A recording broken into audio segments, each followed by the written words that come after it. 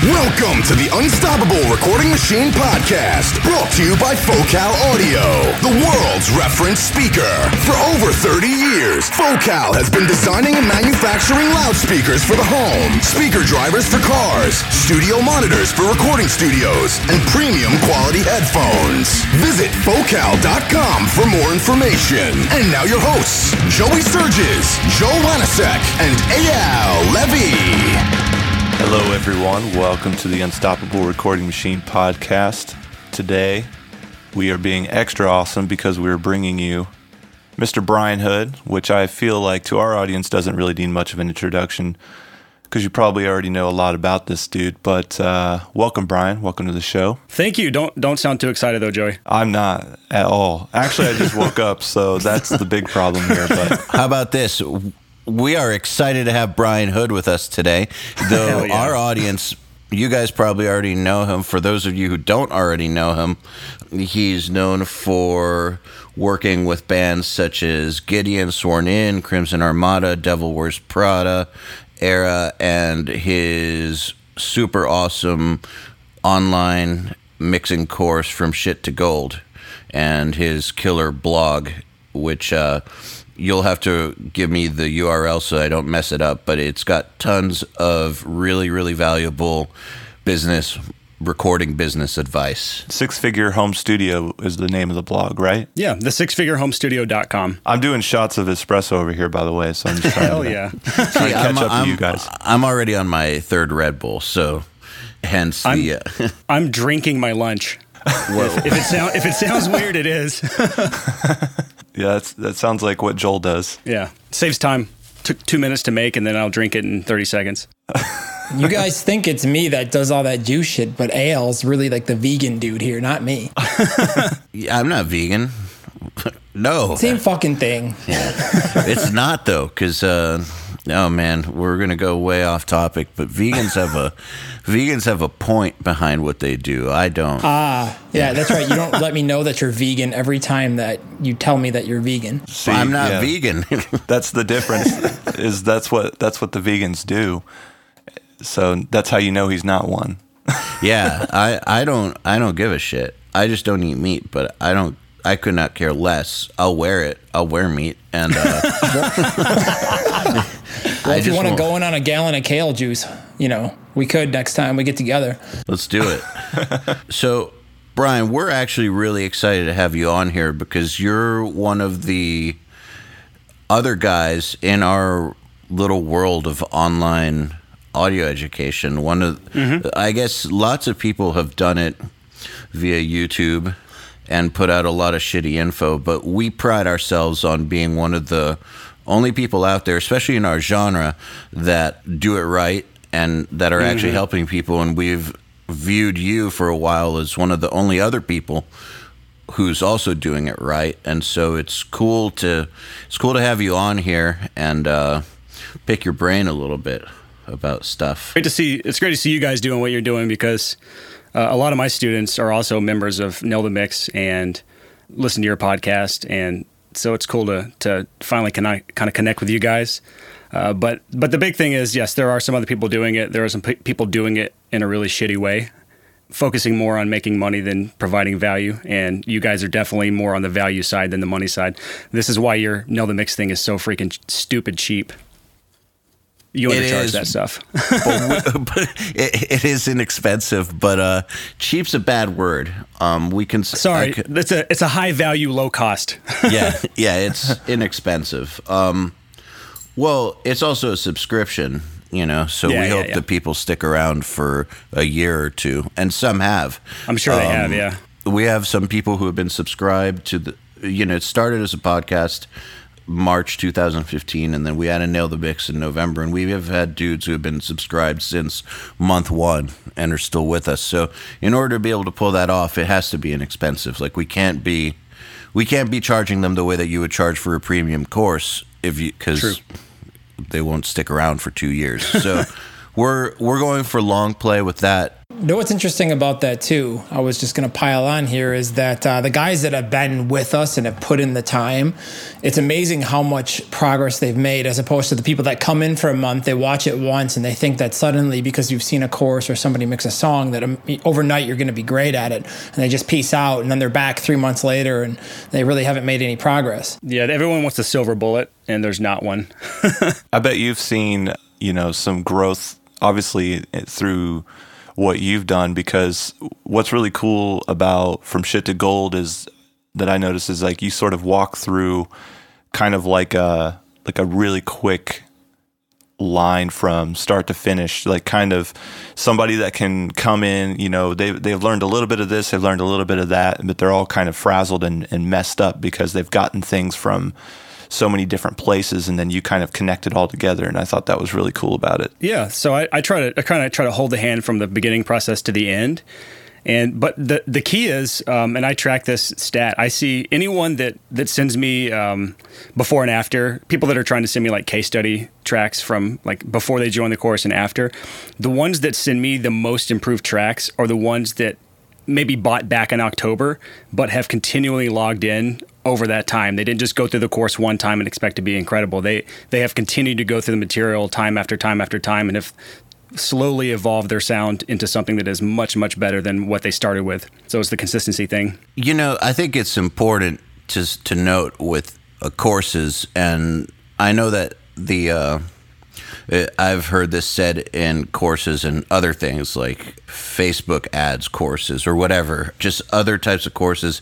It's always said up front that the course itself isn't going to do anything for you. It's what you do with the course. And we've noticed the same thing. Like we have some subscribers, like a guy named Robin Lejeune, who's been in since the very beginning. He attends every single live call we do, has submitted to every single mix competition. He does everything and has been doing it consistently, and he's won our mix competition like 6 times. That's awesome. And the model student. Yeah, exactly. And he's developing his own sound, and he's really one of our best students. But it's because he didn't just sign up for 1 month and think that he was going to become awesome. He's been taking a realistic approach, which means work and do more work and do more work and do more work. It's funny you say that. My first student is a guy named Buster Oldholm or Oldheim. I don't know how you pronounce his last name. He's from Sweden. But I know him. Yeah. So he was my first student for From Shit to Gold, and now he's come a long way. But he is now like mixed bands that I've worked with. He's actually done the new Sworn In. So it's interesting to see a student kind of go from wow from someone buying a course to someone that's working with higher end projects, and I don't want to use the word steal because we're all competing for some of the same bands, but it's cool. I actually thought it was awesome to see him work with some bands that I've done before. Yeah, that's like the biggest honor, right? Yeah, and he's also like, if you looked, he joined July 2015. I'm looking on his account right now, and the last time he logged in was the middle of last month. So the consistency thing is the key for everyone all across the board, even this guy. Right. Yeah, that's so cool. And I kind of wanted to mention here, in case people didn't know, which I think is an interesting fact, is that I actually recorded Brian's band a long time ago. I was wondering if you'd bring that up, because I haven't seen you since then. That's the funny thing. We've talked, but I haven't seen you since September 2007. It was My Children, My Bride record, and Adam D was mixing. Yep. So I got to work with Brian then, and then we kind of worked on a few other things. We did, what was the editing thing? I can't remember. No, that was okay. It's funny that he introed me as like working with the Devil Wish Prada, but I'm very, very transparent with the fact that all I did was edit drums on the Zombie EP. That's all I did. That's right. I don't try to take full credit for that project. I don't even really use that band's name anywhere in my, I think it's on my Wikipedia, and that's about it. Yeah. And then we did some stuff on the Plea for Purging album, Depravity, and then... Yep. No, that was it was A Marriage Between Heaven and Hell or something like that, I think. Yeah. Oh, that's right. Sorry, not Depravity. That was all you. I've done so many damn albums, it's so hard to remember. Do you guys ever get to where like you'll talk to a band you recorded like years ago and you don't even remember the person that was in the band, or is that just me? Like I can't remember band members. It's not just you. Okay, good. That's my brain. It's hard. I mean, it's like, if you think about it too, if you've done maybe 50 albums, you think about that extrapolated out to, like, say it's 50 different bands, that's 250 people. Yeah. I try to pretend like I remember them sometimes. I'm just like, yeah, hey man, how are you? I don't remember you. Well, just think about like the guys in the band who don't really play much on their records. It's true. I always remember the one guy from the band, the guy who's like your point man, kind of like I was with Joey. I doubt Joey remembers many people in my band because they weren't even there half the time. Right, yeah, exactly.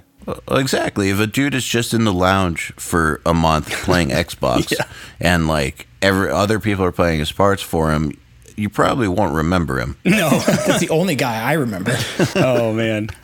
The only guy you like, Joel? I'm just being contrarian. That's usually the only one that hasn't pissed you off, though.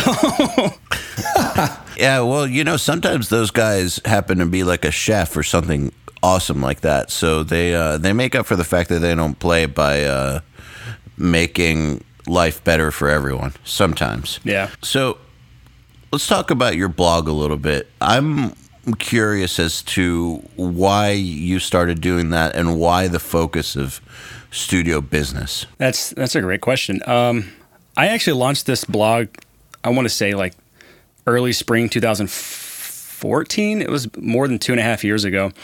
And for the first 2 years, I'd only posted 8 articles on there. So I kind of maintained it during that time. But I originally launched it just because the recording industry, specifically home studios, are filled with a lot of the right brain type people, the creative types. And I've seen this just a pattern time after time after time, question after question from people that are like some of the most basic questions on business in general, freelancing and positioning and marketing and branding and I mean, all the things that come together to make a business. That's super, super simple if you're left-brained and more of an analytical type and just business savvy in general. But most home studio owners, specifically home studio owners, don't have that side of their brain a lot of times. And so the website was built to try to get some of these core fundamental things to run a business ingrained into the right brain people in this home studio world. That's a very, I guess, honorable motive. Yeah. The blog I've had, 2.5 years. I am in the hole about $3,000 on it. I haven't sold a thing on it, so it's just a passion project right now. Yeah, I love the article. This might be your first article, it might not, but my first exposure to your blog was the one about like the truth behind like taxes or whatever it was. Oh yeah, that's funny. That's one of your favorites because that was my least popular article of all time, and I knew it would be because no one cares about taxes. But they unless should. Unless you're already Except serious. once a year. I've polled my audience, and I know that less than 5% of my readers make more than $10,000 a year. So when you have that kind of, 90% of your audience is not making money, or at least a full-time income doing this, and they're not going to care about the tax side of things. Yeah, but it's not a thought for them, yeah. When you get there, when you get over that hump and start doing this part-time or full-time, that article will come in handy for you because it can be a really, really scary thing to approach. And a lot of people don't pay taxes only because they don't know how to handle it. And they think it's going to be a lot of work, but I just kind of lay it out step by step, the easiest way to do it. And I know there's some guys that even pay like bookkeepers or accountants, $500 a month or more to do this for them. And it's not that hard to do. Like I pay a CPA $500 a year to do my taxes. Everything else I do. So it's a very cost-effective way to do your taxes for a home studio. As you grow, you'll need to do a little bit more than what I do in this because that's what I've had to do now is I've had to change things since my businesses have become a lot wider in variety, and I have a lot more streams of income than I had when I just ran the studio. But just as a studio, that is the perfect guide for how to do things as you start up. So speaking of all this studio business stuff, why don't we dive into some actual topics, some stuff we had talked about talking about. Yeah. So, and some of these that you came to the table with are things that we talk about on the podcast already and that we know from talking to our group, lots of people have problems with. These are kind of like the eternal problems of running a studio, whether you're first starting out or already established for a while. So why don't we just jump right into it? Absolutely. And let's talk about determining your pricing. Let's just go right towards the hard part. I think a lot of people have a problem with this, and I know I certainly had a problem with it when I first started because I had an issue with charging for my services. And I think a lot of people who are in the arts or creative have to overcome that block. There's you feel weird about charging for something you love, and then it's like, how much do I charge? Lots of people err on the side of charging too little because they don't feel confident about their work, or they feel like charging more is maybe highway robbery, for instance, because it comes easily to them. For instance, there's all kinds of different reasons. And then there's the whole imposter syndrome, as I'm new. I can't possibly charge as much as someone who's been in the game for 10 years. So there's all these different insecurities or questions, doubts, problems with how to set your prices, and I just think we should dive right into it. I love this topic, so I'm more than happy to talk about this. How did you first start setting your prices? I mean, that's a long way from what you should do. What I first did was I actually charged per song for my first project, and it was super cheap, $50 a song, and I did this for two reasons. One, because I didn't feel right charging for time because I didn't know what the hell I was doing. So I feel like it's a very fair way to start out, just charging per song. But the key to that, first of all, is, and I could go on for days about this one topic, but I'm going to try to stay on point for what you asked. But the key is to basically have a short portfolio of music just to show your first band. So what I did, I made 3 quick sample songs, like a rock thing, a hardcore thing, and like a cover song for my own band. And then I used that to talk to a few local bands. When I got a band to bite, I didn't want to do it for free because people just don't value free work. That's proven. So I wanted to charge a small amount, $50 a song. We did 5 songs. I got $250. And I knew that I would be learning a lot as I went. So I didn't care that I wasn't getting paid much. I think it came out to under $5 an hour. But I did know that what I learned would be huge. That's the biggest thing, is when you're starting out, you just want to make sure you're learning as much as you can. I knew that I could spend as much time as I wanted without feeling guilty because I knew that I had to learn a lot. And 3, I knew that they would value it because they were paying for it and they would be taking it seriously. I wouldn't be just recording some stupid local band that didn't take anything seriously and would thus be a terrible pain to work with, even for a beginner to work with. So that's how I started out. And I've changed a lot since then, at least the mindset behind how to charge. But I still focus a lot on the per project rate for mixing and the day rate for tracking. So you don't charge $50 a song anymore? No. God, no.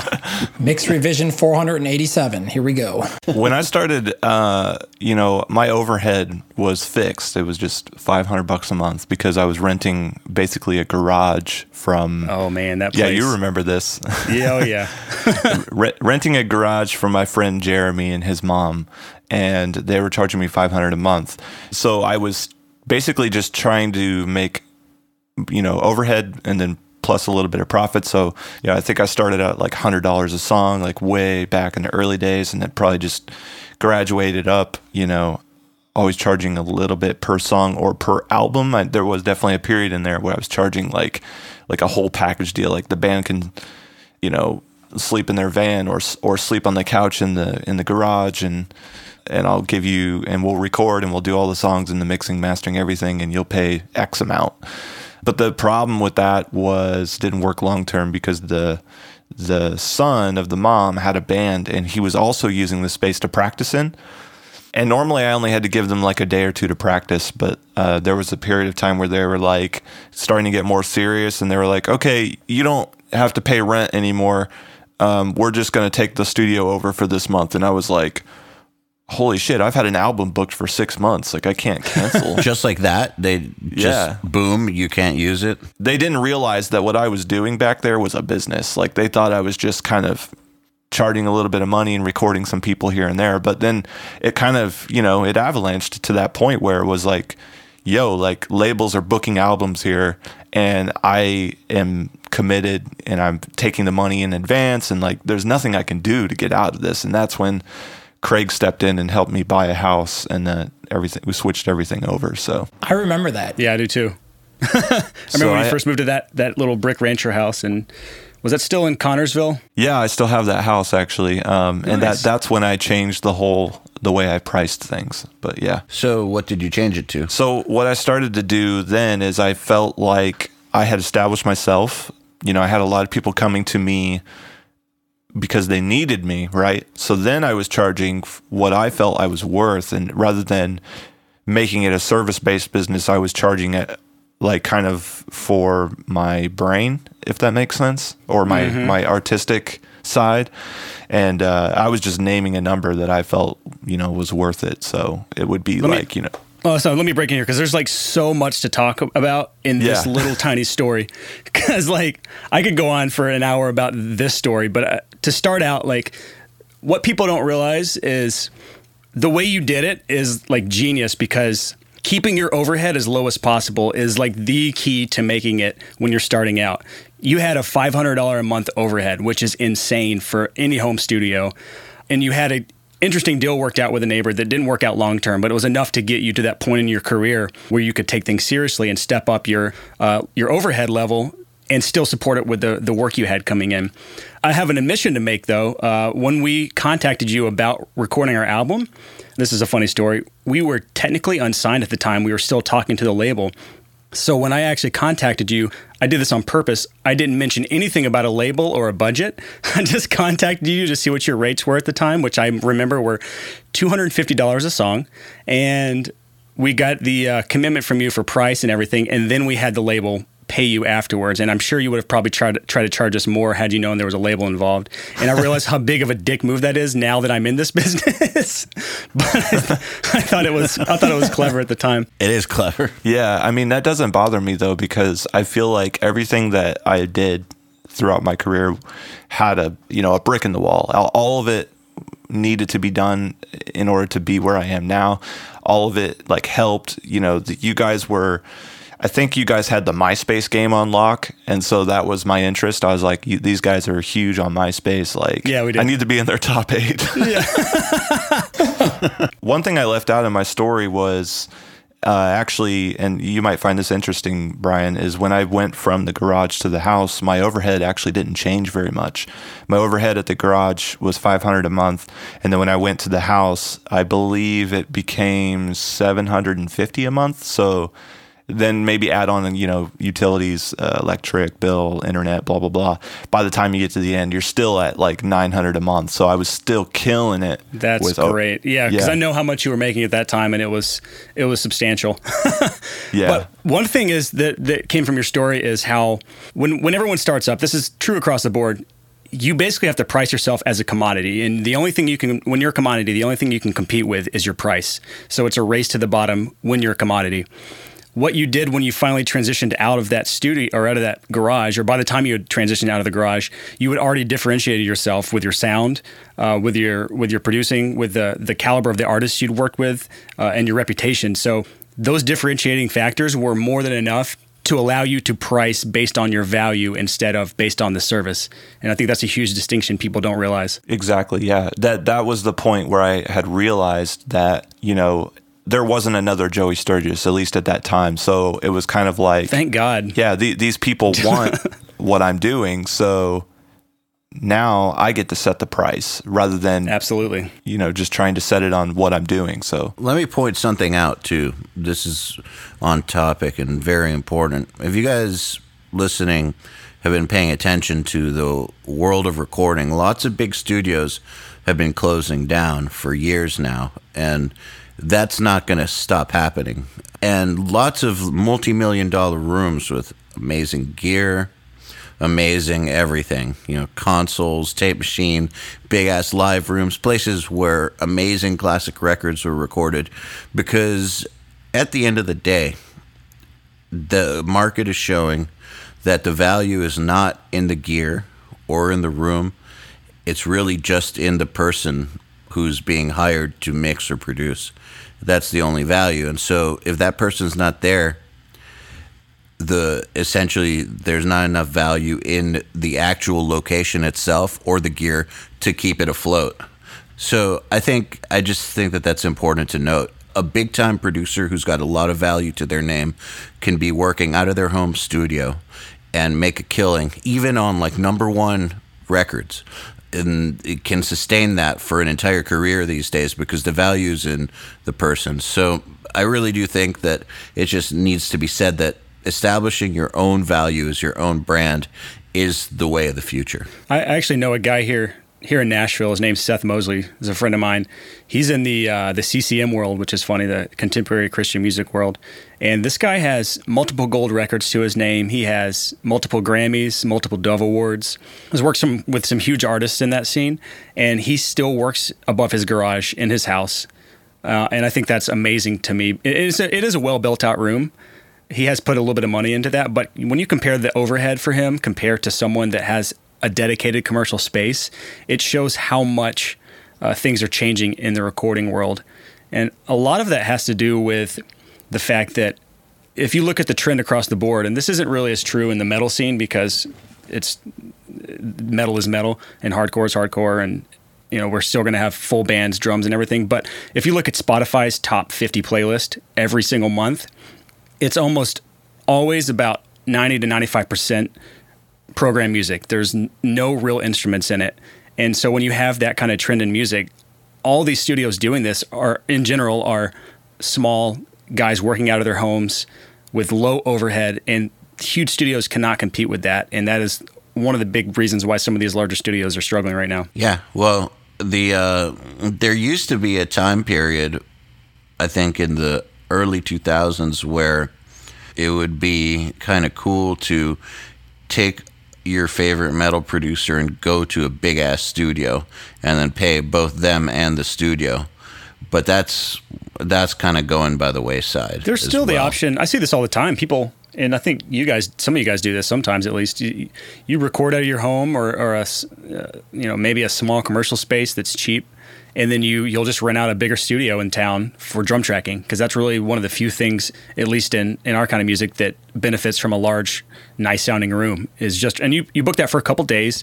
A lot of you guys out there have some sort of contact or way to get in the studio and can get even a buddy rate in some cases.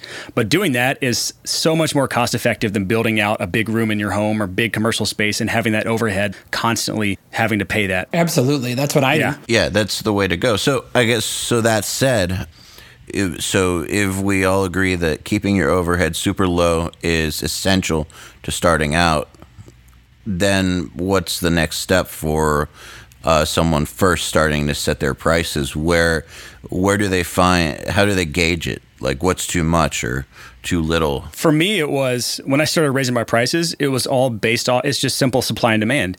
If you are correctly differentiating yourself in the market, and you have bands coming to you and returning to you, that's a big factor on how satisfied bands are when they return to you for their next album or their next EP or their next single.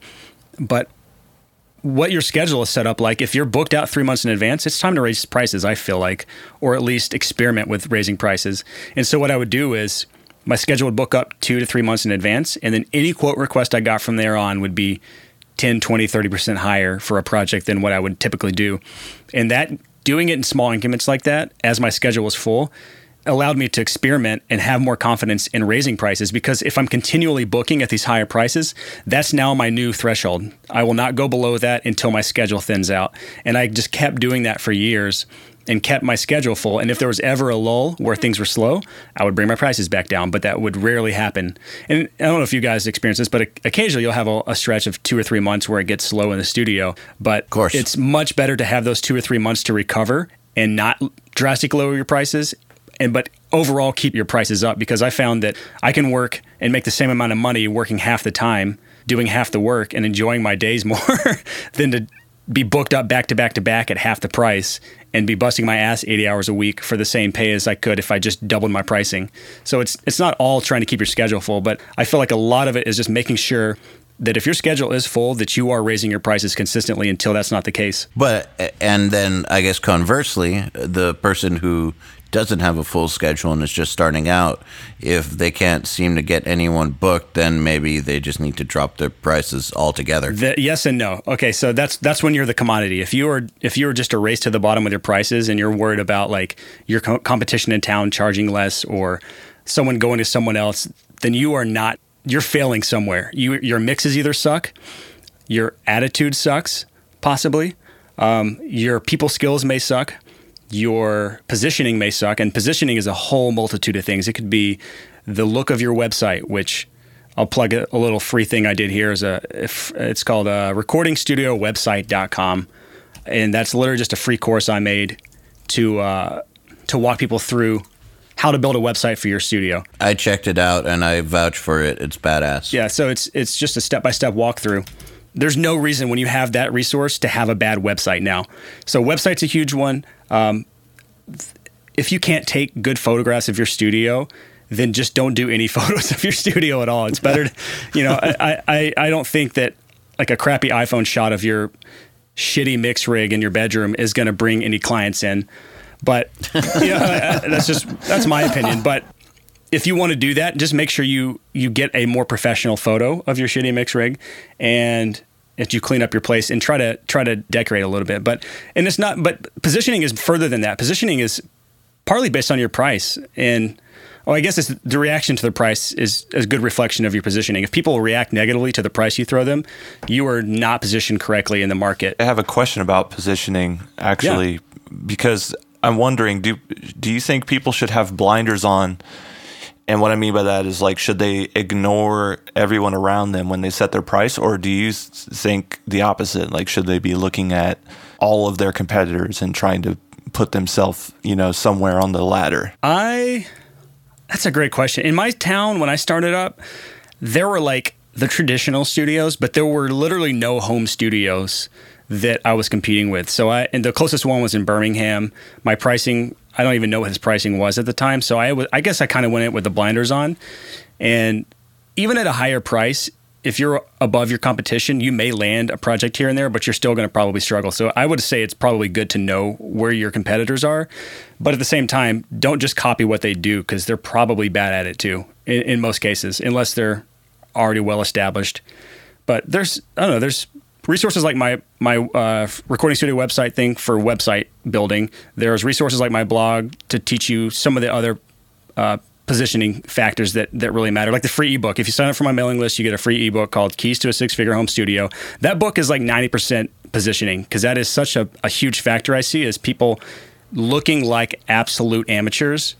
And 9 times out of 10, their mixes are amateur too. So that's a huge part. But some people, even with great mixes, can't get work because they're bad at getting themselves out there in a high value position. Well, I think a lot of people are under the mistaken assumption that, they did all the work to get good at audio, so people should just show up. So this is another thing I see here in Nashville. A good way to look at this is in other industries. So Nashville, we have a huge studio musician world, like where you have session musicians, or you have musicians that are hired on for tours and stuff. So just touring artists. I don't know what the term is for that. Session musicians and just, I guess, freelance musicians. Anyways, time after time, though, it's not the best person that gets the job 9 times out of 10. It is the most well-connected person, and they are well-connected because they are the most likable. So if you have a friend and he's good enough to do the job, and you have another guy who you don't know and is kind of a dick, you're going to hire your friend every single time. So I think a lot of it comes down to people skills and knowing a lot of the people in your scene, because if you're not tied into the local scene of whatever genre you're trying to work, it's going to be really hard to convince anyone to come to you as a nobody, especially if you don't have good people skills. We talk to people all the time on this podcast about the people skills issue. And, we've had lots of guests who have come up from the bottom and gone all the way to the top. And every single one of them, without fail, has talked about how people skills are just as important as your music skills.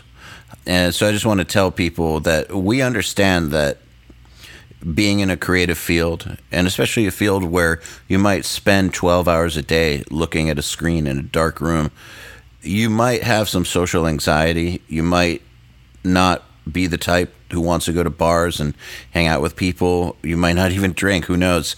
Like, it might not come naturally to you, is what I'm saying, and that's okay. It doesn't come naturally to me, and I'm guessing Joey, I don't think it comes naturally to you either. Let me tell you guys a story about this, okay? This is so relevant because when I was in high school and middle school and I was younger and coming up, I was the most shyest, quietest kid probably in the entire school. I was not social in any way, shape, or form. And, I was one of those like quiet, depressive kids. And as I got older, one day I just realized it wasn't the rest of the world. It was me. So I just flipped the switch literally one day and I said, I'm going to go down to the street, I'm going to walk into a house party, and I'm going to talk to people for the first time in my life. Something that absolutely terrified the shit out of me. And when I did it, it wasn't so bad. And then I realized I liked it. And then I started developing actual social skills. And I completely 180'd my personality in a period of about a month. And it was just really making a mental effort to step outside of your comfort zone and not be such a fucking hermit and not being afraid of people and being willing to do stupid shit, say stupid things, embarrass yourself, piss people off. Just like, you got to figure it out. You know what I mean? You have to catch up on your social skills. So if you're like one of those kids, which a lot of you guys probably are because, we're recording dudes and musicians and those types, I think it's important that you have to make that jump at some point in your life. Like, you can't blame it on somebody else and saying, oh, I don't have social skills. Well, you need to fucking learn how to do it. And you need to go out and you need to put the time into learning how to do it. You need to study it a little bit. And more importantly, you need to practice and grow the balls necessary to go for it. So if I can do it, you can do it. And I was literally the shyest, most introverted, people-hating person you can possibly imagine. Well, it's true. Like, a lot of people say, well, it's who you know, with spite in their voice. And you should, who you know is very true. And rather than looking at that as it must be nice to have connections, like in a spiteful way, look at that as a goal, as accepted. Yes, who you know plays a huge part in whether or not you're going to succeed in life, let alone the studio business. Just who you know is huge, and accept it and make it a goal to get to know people who can have a positive effect on your life and whose life you hopefully can have a positive effect on. But accept it, embrace it, love it. And Joey, what were you about to say? Oh, I was going to say, what I've had to learn is there's different personality types in this business, especially when you're working with a lot of bands, and vocalists sort of have the frontman personality, right? A lot of them do. They have to, otherwise they wouldn't succeed. So if you couldn't tell from my intro to this episode, I'm a very calm and laid back person, and vocalists are very outgoing and kind of in your face. And so I've had to learn how to work with that. And I knew that it's a little bit of a game that you have to play. I mean, maybe that's a negative way to put it, but I basically, you've got to, the basic point is we're trying to say you got to be a people person, but beyond that, you've got to work with other people's personalities. You got to find where you can fit into their life to where they're going to think of you when they're thinking about certain topics or subjects. I like to figure out what the vocalist thinks is funny. Like, for example, I was actually hanging out with Ronnie Radke in Los Angeles a little bit ago, and I found out that he kind of likes, there's this cup that I found on the internet that says, you can't sit with us. And that cup like perfectly explains Ronnie Radke. So I like to find those little things where I'm like, oh yeah, he'll think that's funny, and I occasionally toss those things over. And that does so much for your business. It's crazy. Oh, let me go back to something Joel said, was when he just kind of flipped a switch in his head and went to that party, even though he was terrified to do it. One thing that I talk about all the time with people is when you have that like twist in your stomach when something comes up that you don't want to do, that is almost always a great sign that you fucking need to go do it right now. Definitely. Approach that girl, go to that party. Oh yeah, dude. Especially with there's a lot of parallels between relationships and a recording studio. I could go into that, but it's a fun thing to compare sometimes. Well, relationships and life, they aren't separate, in my opinion. I think that developing your social skills and being able to know more people, get along with more people, have people view you in a higher regard. Overall, that gives you a lot more confidence. Like there's a thing that happens that once you have all that going, you will feel better about yourself, and it'll be a lot easier to set a price that you're actually comfortable with, because you'll know your value and people will know your value, and you'll be able to communicate your value to those people a lot better. The self-confidence thing is huge with pricing, because you talked about earlier the imposter syndrome. I've noticed a lot of people struggle with that. I actually recently surveyed my blog audience of what was their major problem, and a lot of the people struggle with confidence in pricing specifically. And so some of this is, if you don't have confidence in first yourself, and then second the work you provide, you're going to always struggle with how to price yourself. Even if you become extraordinary at it, you're going to always struggle with it. And so I think it's an important part. This specific topic is important when it comes to pricing, because you're not going to have the confidence to raise pricing and charge what your value is, not what the service is worth, but what the value is. There's a huge difference between the two, and it's a subtle distinction, but it's a huge distinction. And so if you can't get past the self-confidence thing, you're going to struggle with a lot of different aspects of the recording business. Well, I believe that even goes deeper. I don't want to jump too far off topic, but I just want to add that all the way down to the work you're doing, like when you're mixing, a lot of times what wins a mix off is not necessarily, what the snare drum, it's mixing with confidence. Like when you walk in your mix, you're like, I'm going to fucking wreck this and I'm going to crush all of, everybody else that I'm going up against. Usually you win when you come in and you're overthinking it and you're like, oh, I got to go up against this guy and they're really badass, and you psych yourself up, then you lose. So, I think coming into a session, I know we're talking about pricing here, but I'm just saying you have to have confidence as a producer, because when a band walks into your room or you're mixing their song or mastering, whatever you're doing, and they can feel that confidence working with you, that that you're on top of your shit, it builds rapport with them right away, and they trust you because they know that you care, and they know that you know what you're doing. Bands can smell insecurity from a mile away, and if you have bands that are resisting what you're trying to put forth as far as ideas, if they're resisting you constantly, it's probably, it could very well be an insecurity thing, and they can sense that. I feel like every band can sense any insecurities you're putting out. So if you're not confident in your interactions with a band, it's going to be a big struggle for you with the communication side of things. Yeah, when I do my the contracts, or when I'm talking to a band about pricing or the contract, whatever, I'm always going into it with a huge ego, but I'm not doing it in a negative way. And I think that's a really important distinction that we have to make here is, leave your ego on the stage, but know that you do have a stage, right? There's a place for you to come up and put forth what you're bringing to the table. I mean, especially if you're getting clients the way I did, which is wait for people to come to you. Like, I was waiting for, I didn't ever advertise. I didn't ever go after clients. People would just contact me. So in that regard, you have people that want to work with you. So you've already done the hard part. So now it's time to sort of take advantage of what you're good at. You're being hired for a skill that you have. People want to work with you. And I also approach mixing in the same way. It's like my mindset when I'm mixing is I'm the best mixer on the planet Earth. I'm going to have the best snare sound that anyone's ever fucking heard. But I leave that behind in the mixing room. And as soon as the song leaves my computer and goes out into the world, I'm not going on Facebook and being like, fuck everyone, this is the best mix, like blah, blah, blah. Like that's the worst thing you could ever do. But you have to think that way when you're performing the skill or, doing the task. This is so off topic, but wasn't David Bendeth caught doing that in a Ultimate Metal Forum thread? Yeah, he was. About where he signed under a fake name and was like defending his mixes, like with vengeance until someone finally kind of called him out on it. Yeah, it's a bad spiral to get into, because what I think a lot of people lose sight of is that none of that shit fucking matters. It's all about, if you walk into, the president of a label's office, what matters at that moment? Like, what is the thing that you've done in your life for them to pay attention to you or even care about what you have to say? And so that comes down to milestones. Like, all the milestones that you've done in your career are the things that are going to stand out and make you who you are and be the reason why people pay attention to what you've done.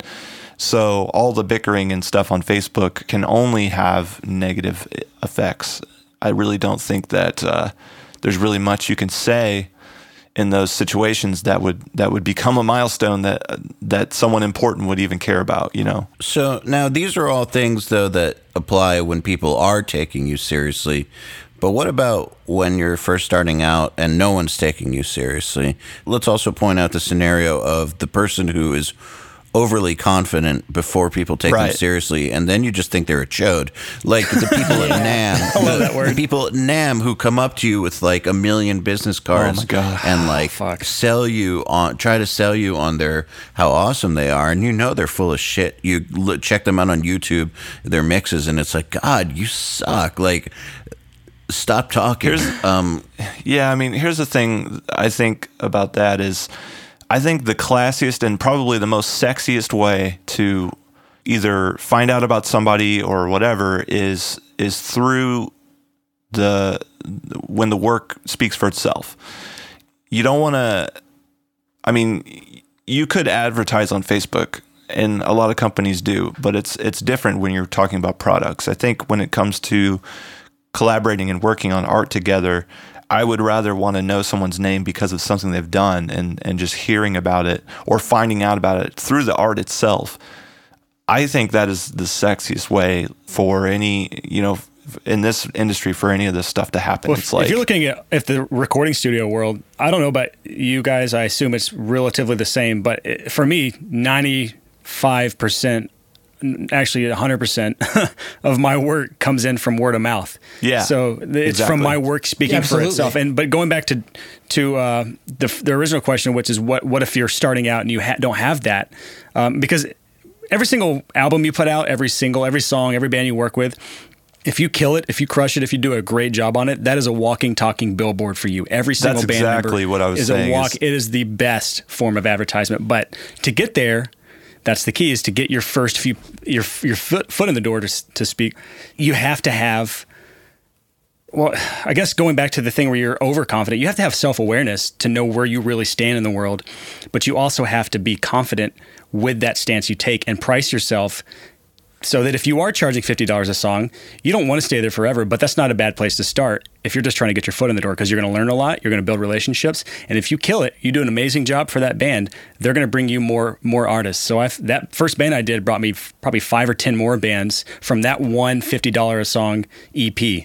And when you do that, it's just a snowball effect that slowly grows until you hit that avalanche point that Joey talked about earlier, where it's just work pouring in and you're turning things down because they don't match your level now. You are above those bands in a nice way, but in the world, you have to have the self-awareness to know where you stand and the confidence to back that. Well, you know, this goes back to people skills and social skills like we were talking about earlier, and it directly relates because one of the most important parts of having good people skills is the ability to read a situation and understand what effect what you're saying has on the people you're speaking with or communicating to. And, you know, this goes all the way up to being a performer, for instance. Like, a great frontman can read the audience, and a great band will adjust the intensity of their set with to go with the audience, to connect with them better. So part of connecting with people has to do with you understanding where they're at. And so one of the best ways to not come off as, you know, just an overly arrogant piece of shit who can't back it up with like actual product, is to, like Brian said, self-awareness and awareness of the people around you, and pay attention to how you're affecting the people around you. If you come off as super arrogant, people will give you signals back that you're turning them off, that they don't want to talk to you anymore, and you need to pay attention to that stuff. So you covered that in a comment on my my studio's Facebook group, the Six Figure Home Studio community. I remember some guy. I know what you're talking about. The guy talking about bands, I guess, being standoffish with him, and you kind of telling him, flipping it around on him and saying it's probably a people skills thing. It's probably you're not reading the situation right, and you're probably offending the band and talking to them the wrong way and not picking up on the cues they're giving you. Yeah, that guy. Sometimes some of these comments, like, I don't know why they strike a nerve with me, and I feel like I really need to try to get this through to people. usually when they're like, I'm having this problem over and over and over, no one takes me seriously, and I've tried this, and you're like, well, what could you have done differently? It's like, I still don't know what to do. And it's like, and then you try to offer a solution, and then their answer is, yeah, but I don't know what to do. And everything that you say, they come back with, yeah, but I don't know what to do. It's kind of infuriating, because it's like, dude, what you're doing right now is probably indicative of what you're doing that gets people not to listen to you. But you're not listening to what I'm saying. That's probably how you're approaching the bands that you're talking to. Like, I'm in this blog as people know who I am. I mean, this is Facebook group. They know who I am. I'm trying to help you. You know who I am. I'm trying to help you. Not that I'm like some big shit or something, but like, I play a role in these Facebook groups. And he's not listening to me. So if he's not listening to me, he's definitely not listening to his clients. And so my guess is that the same behavior he was displaying to me is what was getting people not to listen to him.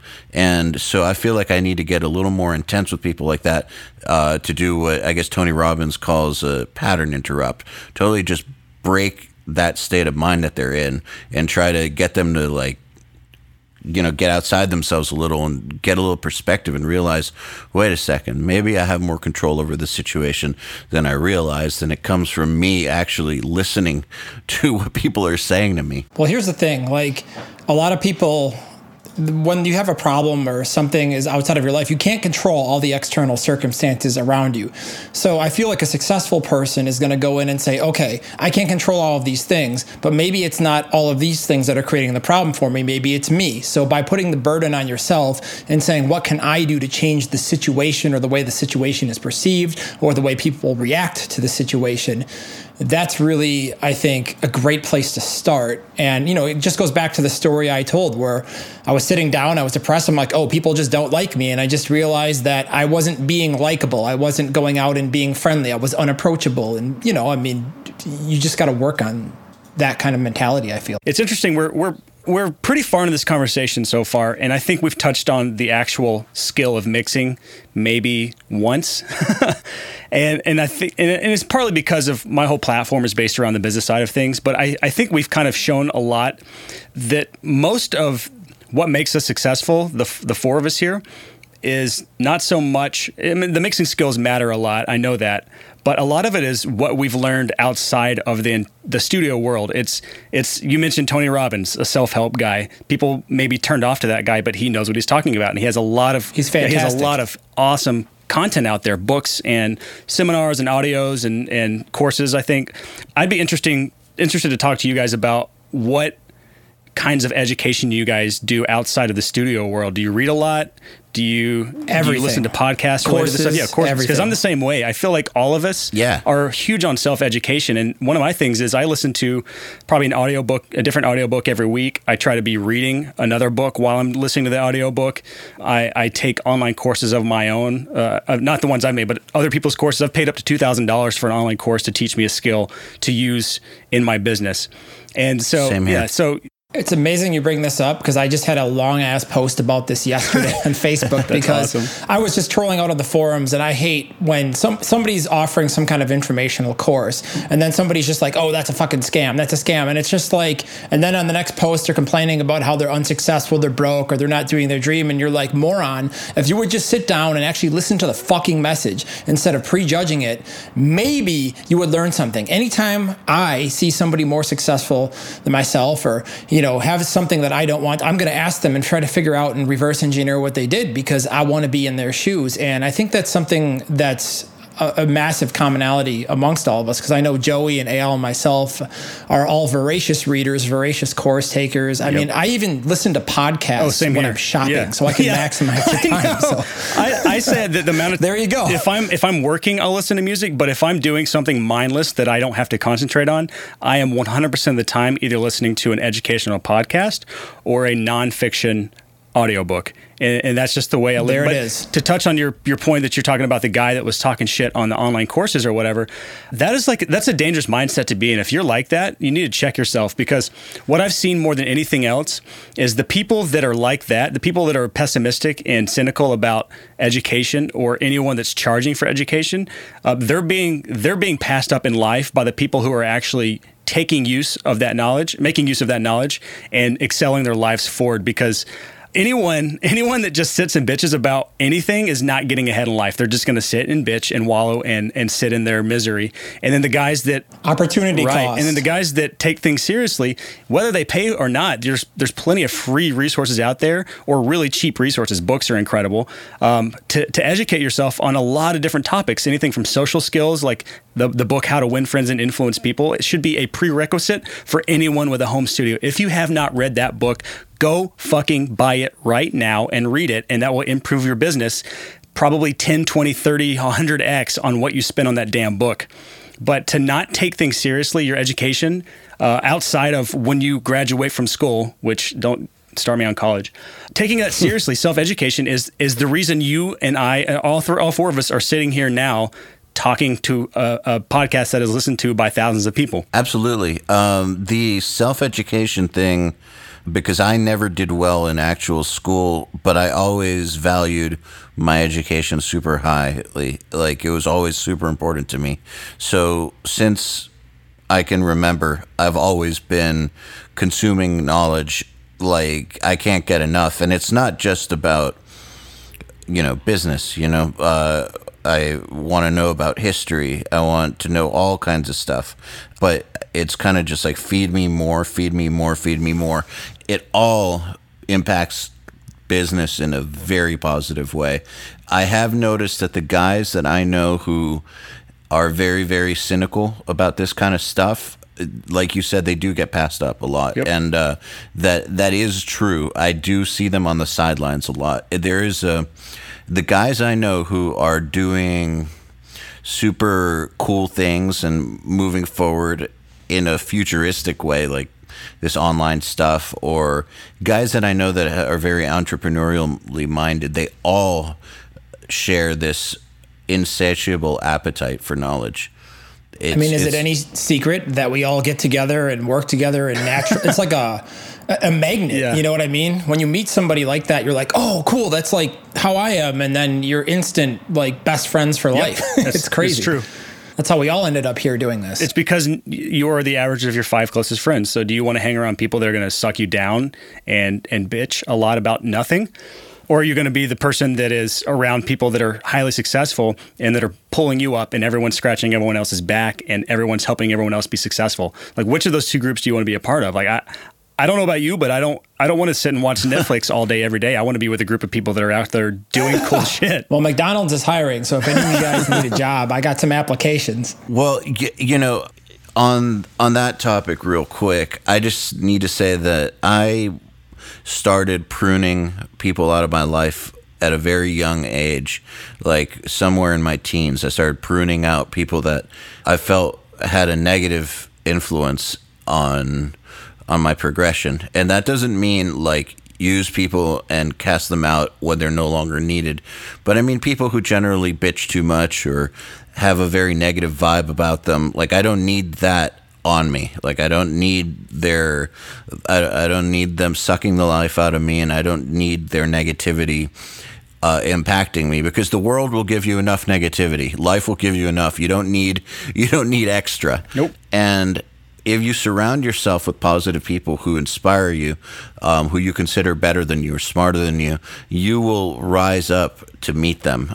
And so I've just kind of always taken that attitude, and I've been real hard ass about that, of trying to surround myself with inspiring people. And I mean, I may not be Mark Cuban or anything, but I've had a pretty successful life, and it comes in part from being around people who are successful and who I am inspired by. Like, I I recommend that people do that with a vengeance. And you stand out like a sore thumb. Like I said earlier, I mean, anytime you meet somebody that has those qualities, it's like a diamond, because most people just don't care and they're totally apathetic. And it's in a way it's frustrating, and another way it's depressing, but in the same way, from like a competitive sense, it's kind of exciting, because you're like, cool, well, our team's got to compete with, those people.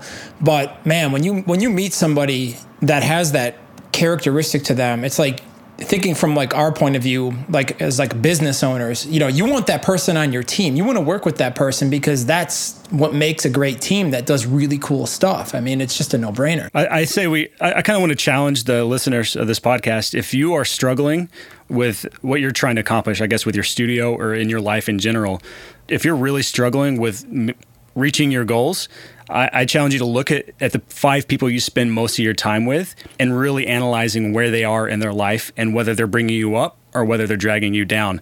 Because if you wouldn't be happy in their place, meaning that you're going to eventually average out to be around their level, if you're not happy with where they are, it's not time to release them or fire them as friends, but it's time to look for people that are more like-minded and striving to be successful at the things they're working towards, as opposed to people that are just going to bring you down, because it's ultimately going to weigh heavily upon your shoulders if those are the kind of people you're hanging out with. Auditing your friends is something that's very important, because I just had this conversation with one of our interns here last week.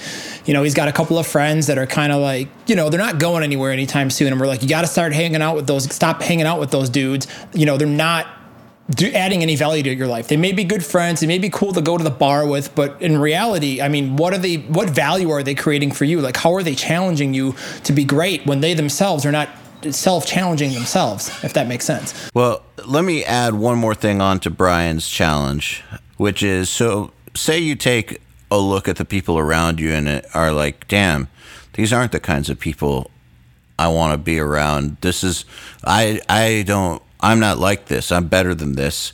But how come the people I know aren't part of that group I want to be a part of? And it's like, well, maybe you're not there yet. Maybe you need to improve yourself so that people who are doing the things you want to do accept you into their circles. And how do you achieve that? Well, one thing you could do is to start consuming more knowledge more frequently and applying it to your life. That is the... Amen to that. Yeah. So analyze whether or not you actually would fit into these groups. And that self-awareness that we were talking about earlier comes into play.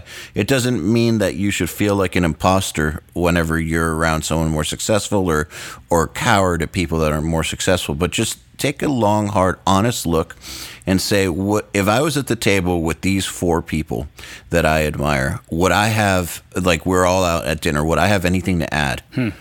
And if the answer is no, then maybe you need to do some work on that. And like, just to get redundant here, or not to get redundant, but you can just start doing like what Brian said, consume a book a week. That is a great way to start. Find a course that offers what you're looking for, buy it, and start consuming that and apply it, and start looking for new friends. I think most of all, you have to realize that if what you're doing now isn't getting you to where you want to be, a change is going to have to take place. And a lot of people will be like, okay, I'm going to read a book and it's going to change everything all around. But that's not the type of change we're talking about. We're talking like a literal change in your life, like changing the way you think about books to the point where you want to read them because you need them. That's the kind of change I think that's required, especially when you're stuck in like an infinite loop or a pattern that's either going downhill or just being stagnant. If you want to increase your profits, or you want to change, be able to charge more, you want to get better at mixing, like whatever it is, it's going to require like almost a change in your DNA. And that's the one thing I see a lot of people making a big mistake is they'll get all hyped up about listening to podcasts, and they'll listen to a few episodes and then they stop. Or they'll buy one course and the course doesn't work right away and they give up. Like, you have to really, modify yourself. What else can I say to that? I agree. There it is. Completely. Yeah. That that was it. Awesome. Half court shot, end of the game win. I wanted to kind of wrap this up a little bit, and I wanted to say something about the pricing, go back to that. If you have to put it into a package, what I would say is if you're working for $50 a song, make it sound like $100 a song, or make it sound like $1,000 a song, and keep doing that until you can increase your price, because someone will be willing to pay you more once you get there. That's so true. Yeah, I completely agree. Over deliver. The more value value is one of these words that now that every single blogger ever, and I don't mean us because we're special, but every single blogger ever talks about value, delivering value, and it's become a cliche. It's almost like one of these just assumed phrases that people use, and it's kind of lost a little bit of its meaning, but it's a cliche, but it's so true. At the end of the day, that's what it all comes down to. The more value you deliver to people, the more valuable they will view you, and the better your life will be. The way I've heard it put is that money is just a direct representation of how much value you provide in the world. So if you're not making much money, you're probably not providing much value to anyone. Dude, that's powerful. I also look at it like this. If you want to talk about specific strategies for your clients, try to deliver 3x value on what they're being paid. So when they leave your studio, they're not just getting a recording, they're getting mentoring, they're getting, career advice, they're getting experience. Try to give your clients something way in excess of when they come in and what they hired you to do. I mean, it really pays off dividends in, I think, your long game, and especially if you're getting return customers. Yeah, I had someone ask me this question. They said, I have bands coming in with really low budgets. What are some things I can do to speed up the process in the studio? And I was like, if you're not making much money in the studio, you need to do whatever you can to do the best possible work you can, which means spending 3 times the amount of time in the studio so you can start charging more. It's the completely opposite mindset. You're not trying to figure out where to cut quarters to make more money per hour. You're trying to figure out where to provide more value so you can charge more and not have these cheap ass bands come into your studio. Yeah, and the only place appropriate to really cut the corners, I feel like, is on the overhead, or get your expenses down. But don't do that on the work. Don't do it on the way you approach the work. At the end of the day, it is art, and it is someone else's art. So, and I guess you could argue what we do is art as well. But it's your music is a product, especially when it's in this industry. Now, anytime someone edits themselves or even worries about releasing music, then they are doing it for profit. And so I would say the best thing you can do to stay in business, like we've been saying over and over again, is just be valuable. It's huge. That goes for anything in business. Also, be attractive and don't be unattractive. That helps. Yeah. Not literally, but yeah. No, I'm being literal. Just be attractive. No, I'm joking. Shitty advice from Brian. So, Brian, thank you so much for coming on. Absolutely. It's been, I know that this podcast could have probably gone on for about 6 more hours. So you're definitely a like-minded individual, and it's been awesome having you on here. Thank you so much, and hopefully we can do this again sometime. Absolutely. I was more than happy to be on here. For all the people who've stuck through the whole episode, thank you guys for listening. By the way, Brian's going to show you and tell you about all the ways that you can find him and get more value from him, because I know you've got a lot of stuff out there, so fire it off. So for the business side of recording studios or home studios specifically, I have a blog, which is the sixfigurehomestudio.com, which has a bunch of articles on there about different topics, from tax to starting up to, I actually go over my income from 1 year, income and expenses and taxes from 1 year, if you want to see kind of behind the scenes of the numbers behind a studio. That's a great blog article, by the way. Love that one. Absolutely. And then I also have, if you want to just get the ebook for free and skip the blog, you can go to the sixfigurehomestudio.com/ebook. And then I also have, we were kind of touching on this, Joey, specifically Joey's situation where he had super low overhead.